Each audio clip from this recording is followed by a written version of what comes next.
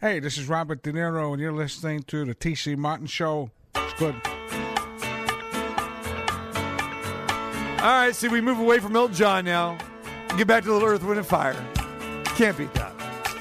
All right, we continue on here. And if you just missed Steve Sachs playing drums during our interview, check it out on the website a little bit later on at tcmartinshow.com.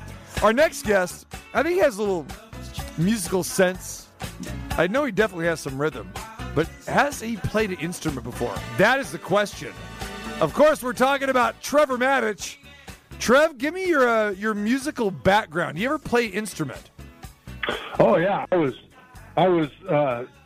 in the marching band playing trombone, freshman and sophomore years in high school. Then football took over, so I couldn't march at halftime. Before that, I was in the jazz band in middle school playing trombone. I actually had a solo on a record that we did. And now I play guitar well enough to sound good on the beach for about 5 minutes until you figure out what I'm doing. Then after that, it gets tedious. So I can't say that I'm a guitar player or that I'm a guitar player. John Jorgensen is a guitar player. I play guitar for 5 minutes, and then I stop so I don't get busted. That's the way that works. Okay, so this is great. So I was talking about, I got a chance to see Elton John last night at Allegiant Stadium. It was fantastic. Steve Sachs just joined us, and he is a drummer himself. Actually performed a little bit with the Beach Boys because he got a chance to know the Beach Boys and their drummer very, very well. So I think we're just going to make this a thing today with all of our guests that are coming on. We're going to ask them about their musical prowess with their instrumentation, because I've always been jealous. Again, I think that was one of the reasons why I've always loved music, but that's why I went into the DJ world at a very young age, like when I was in high school, younger than that even, because I couldn't play an instrument. I never had the discipline to play an instrument. So I'm really envious of you guys that play instruments. And yeah, I did have you pegged, Trevor, for a brass guy. But now you're talking about the guitar. I don't know. I mean, if you got a guitar near you, whether it's acoustic or anything, our listeners would love to hear you just, strum something at some point in time before the end of this interview. Yeah, not before the end of the interview. It's down in the car right now. It's down in the truck. It is. Sorry, it's not up here with me. But again, they would not be impressed. But John Jorgensen, I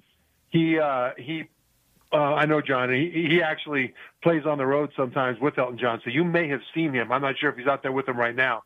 He may be out there doing something else with his own stuff. But the thing about music and playing music is that you can say things with music that you just can't say any other way. And I will tell you this, TC, that, I played 4 years of college football and 12 years in the NFL, and I loved it. But if I were actually good at writing, singing, and I can't sing at all, and playing the guitar so that I could write and play music that means something to somebody, like Dan Fogelberg, just be a singer-songwriter that 20 years later, people still look back on your songs with great fondness as the soundtrack of their life. And I would trade that for 12 years in the NFL any day of the week. And that's just one thing that I love. I mean, Dan Fogelberg, for people who don't know that name, they would know a lot of his songs. Sure. And, Same Old Lang Syne, leader of the band. There's just so many great ones. And he would play just with himself and his guitar and piano all by himself. He'd go some resort where he likes to ski, and he'd run shows at night while he's skiing during the day. And then he has a full-on rock and roll band. Now, he's passed away since, but to be able to do that kind of thing is just a level of emotional expression that very few people understand. No, I do believe, Trevor, that John Jorgensen is still with Elton John, and I believe, again, he introduced the band last night. I'm pretty sure that John Jorgensen was there last night and is on this tour. Yeah. Well, people, again, wouldn't know that name necessarily. Oh, man. But if you ask the top 5 guitar players in the world, I don't mean the one biggest selling records or whatever. I mean the ones that are actually guitar virtuosos, who their top 5 are. Every one of them will say John Jorgensen is in that group. He can play every genre better than people who focus on those genres. I went to see him one time at a small venue, and he was just sort of backing up a guy who was sort of a pretty good singer, had a couple of little hits, and thought he was an amazing guitar player. And John was just backing him up and letting the other guy shine. Then the other guy started to try to outdo John. And John just kind of looked at him, and then John just went off for about 30 seconds, and that guy almost dropped his guitar on the ground. It was just fantastic. Wow. Outstanding stuff, man. All right. Trevor Matich. Yeah. I love it. All right, man. Let's talk a little college football here. The college football playoff rankings come out yesterday. Tennessee, number 1, surprised some people. We understand they're undefeated. Are they that good? Well, I mean, I know you seem to think so. I think we're going to find out a little bit more this weekend as they play Georgia, but we'll talk about that in a minute. Tennessee, number 1. Ohio State, number 2. Georgia at 3. Clemson, 4. And then we look at Michigan, 5. Alabama with 1 loss at 6. TCU follows. They are undefeated at 7. Oregon with 1 loss and USC with 1 loss. That rounds out your top 8. So give me your thoughts of the first unveiling of the college football playoff rankings. Well, my first thought was that this is the best thing that could have ever happened to Georgia, because they've been number 1 in the AP poll most weeks this year, and all of a sudden the first college football playoff committee ranking they're number 3. They're going to be fired up about that. They're not supposed to be. They're focused on the task at hand and the process and all that. But believe me, that'll make a difference in their locker room and their presentation, or preparation. And I think one of the reasons that they dropped to number 3 from the AP number 1 in this initial poll from the committee is that they kind of took some quarters off. They played a Kent State team that they should have beaten by 60 points, and it ended up being a pretty close game. And I don't think Georgia covered, not because Kent State is so good, but Georgia just moonwalked.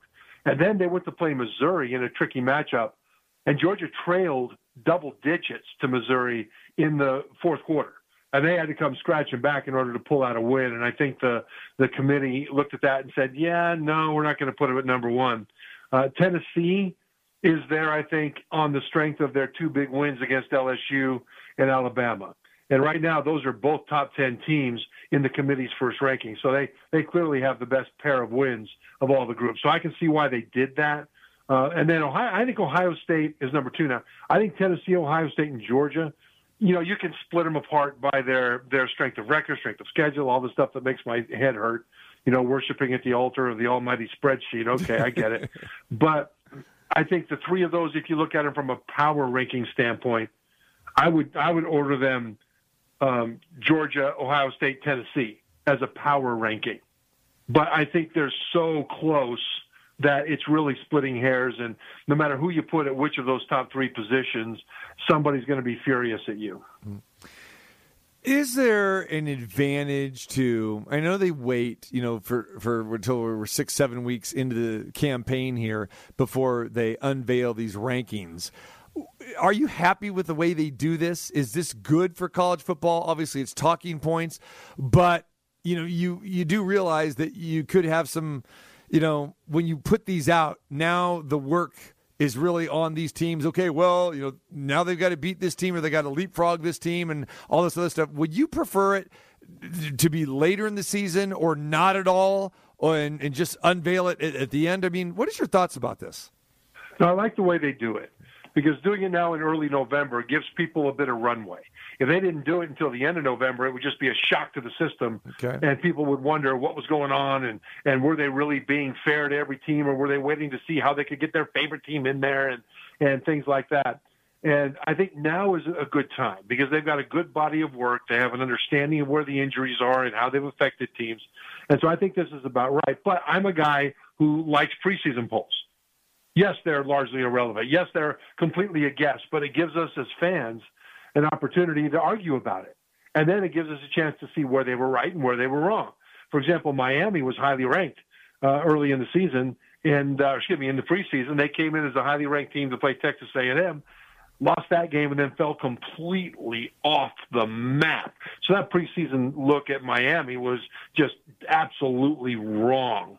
But at the same time, it's fun to look at what we expect that comes true and what happens that we didn't expect. And so the early polls are fine with me as talking points. As far as the poll that counts, the committee, I think starting it now gives a good balance of waiting late enough to know what's going on, but early enough so you're not shocking anybody with the final poll.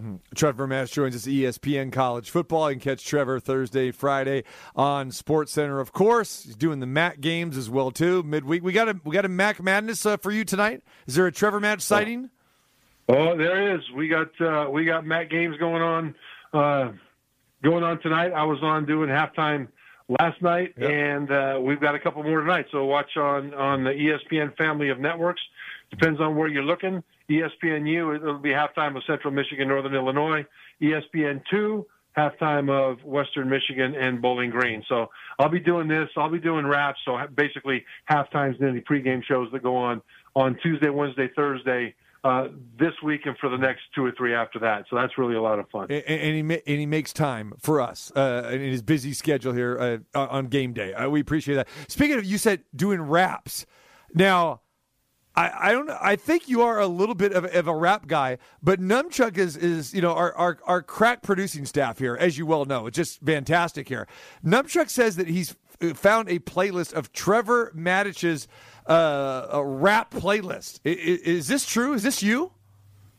If it is, I haven't seen it. Let me just describe what rap, before you get to that, what raps are in TV parlance. It's WRAPS, raps. Because you're rapping around the game. Yes. You do the but we're talking music. We're halftime, post-game show to lead into the next one. Right. So it's not RAPS. But if there's a Trevor Matich rap playlist, I'd sure love to hear it because I didn't submit it to anybody. Okay, here we go. 233 songs of nothing but rap. Like all rap music. Oh, you know what? I have all of those condensed so you can hear them all in a very brief moment. Are you ready? I'm ready. Tell me. Now, if you expand that out, you'll have 233 songs. But that's exactly what it was. I just slowed it down and listened. What's what it was. Of my apparent rap playlist. That's what I thought. Well, you did bust out Eminem one day, no, Eminem, yeah, Sugar Hill Gang. I mean, sort of the retro stuff, is kind of where I paid some attention. You and me both, exactly. There it is. All right, yeah. So I thought we just throw that. Numchuck, you're amazing. That's all I got to say. Let's leave it at that. Amazing. Yeah, but by the way, before NWA, when you're talking about DJ Jazzy Jeff and the Fresh Prince and stuff like that. No, don't associate me with that stuff. No, of course not. Exactly. But yes, of course, Sugar Hill Gang, Run DMC. Oh, yeah. We're all about that, Trevor. LL Cool J. There you go. I mean, there you go. I mean, we're talking about people that were raw. I mean, yes. Raw talent, raw message, offended a lot of people, connected with a lot of people. I love artists that are artists. There you go. Curtis Blow, Grandmaster Flash of Furious 5. That's what I'm talking about there. There you go. There you go, man. All right, Tennessee at Georgia this week. Tennessee's the number 1 team in the college playoff rankings, but they're an 8-point underdog, my friend, at Georgia. What happened Saturday? Yeah, well, I'm not ready to pick this one yet, but I will tell you this about the matchups, okay? Yep. The Tennessee's offense is, one of the 2 best in the country. I think number 1 in a lot of metrics. And that's legitimate, and that includes running the ball. That's important because against Alabama, they did a good job running the ball. Their feature backs were getting about 4.5 yards a carry or so, which allowed them to stay even with the chains and make play action pass credible. So that's important with that offense. Now, how does that compare to or match up with the Georgia defense? Well, Georgia's defense will be the best they have faced this year so far. Maybe the best they will face. Better than Alabama's for a couple of reasons. Georgia doesn't get to the passer very well. They're last in the SEC in sacks. Even so, they're one of the best in the SEC and the nation in yards per completion and yards per attempt. And part of the reason for that is that their secondary is stellar. They've got probably 3 guys back there that will be in the NFL, maybe 4 among their starters eventually. And the reason they match up so well is that they don't fall prey to the way that other defenses do that allows Tennessee's speed receivers to get deep on them. We know that they can get vertical, the Volunteers. The question is how. Right? And so I've got a breakdown that we've been showing on SportsCenter, and last night we showed it too, that shows how. And basically, in a nutshell, what Tennessee does is uses their speed to take advantage of momentary lapses in technique and momentary hesitations in recognition. So they have their tempo. So they go fast. So the defense gets the call in. They've got to immediately know what to do. And then pre-snap, Tennessee will go into motion. And now you've got to decide, okay, well, where's that motion guy going to end up, and how does that relate to my coverage assignment? And then right off the snap, Jalen Hyatt, their receiver that had 5 touchdowns against Alabama, goes flying off the ball towards the safety. I mean, raging off the ball, full speed. And if those cover guys back there, the safeties and corners that might drop, if they pause just a moment to decipher, okay, is this the guy I'm supposed to cover? Am I supposed to? And then, boom, they go. It's already too late because he's running full speed while they're flat-footed for just a beat, and that's all it takes. Georgia's secondary doesn't show that tendency to have those lapses like that. Now, in facing Tennessee, they will face a team that does this tempo at the highest level, that has the speed to burn them if they get deep, and you put that combination together, this will be the most difficult offense that the Georgia defense will have faced. Last year, I think Tennessee scored only 17 points in a loss to Georgia, but this Tennessee offense is much more efficient now, having been in this system for a while longer. Hendon Hooker is better this year than he was last year. So, but that matchup is an important one. How will the secondary match up with the speed trying to go vertical? Because if Tennessee can't get vertical, then it becomes a mud fight between the front seven and the offensive line and running backs in the short passing game. And I think that Georgia would have the edge on that. And then the other side of the ball, you've got Georgia's offense, which is very balanced, very good. Stetson Bennett at quarterback is underrated against the Tennessee defense.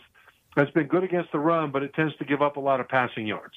So we'll see how that matches up, because the 2 tight ends of Georgia, Darnell Washington and Brock Bowers, are uncoverable by pretty much anybody in college football. When one's on the field, it's a matchup advantage for Georgia. When 2 are on the field, it's a matchup nightmare for the defense. So when I put all that together, TC, I look at Georgia having the edge based on a secondary that's clearly better and matchup impossibilities in their tight end room. I don't know that they'll run away with this thing, but right now I'm leaning Georgia to win and to cover. But ask me again on Friday. Right, and again, Georgia's probably licking their chops, saying, you're going to make Tennessee number 1? We're playing this game at home, and you got us at number 3? Oh, yeah, that's bulletin board material, and that stuff is real, as we know, in college football. One other thing, Georgia linebacker Nolan Smith, he's out. And so that's big. I was going to ask you, I mean, we know that Tennessee's explosive, and without Nolan Smith, I mean, this guy's one of the best defensive players in the country, and he's out with a torn pectoral muscle that he got hurt last week in the win over Florida.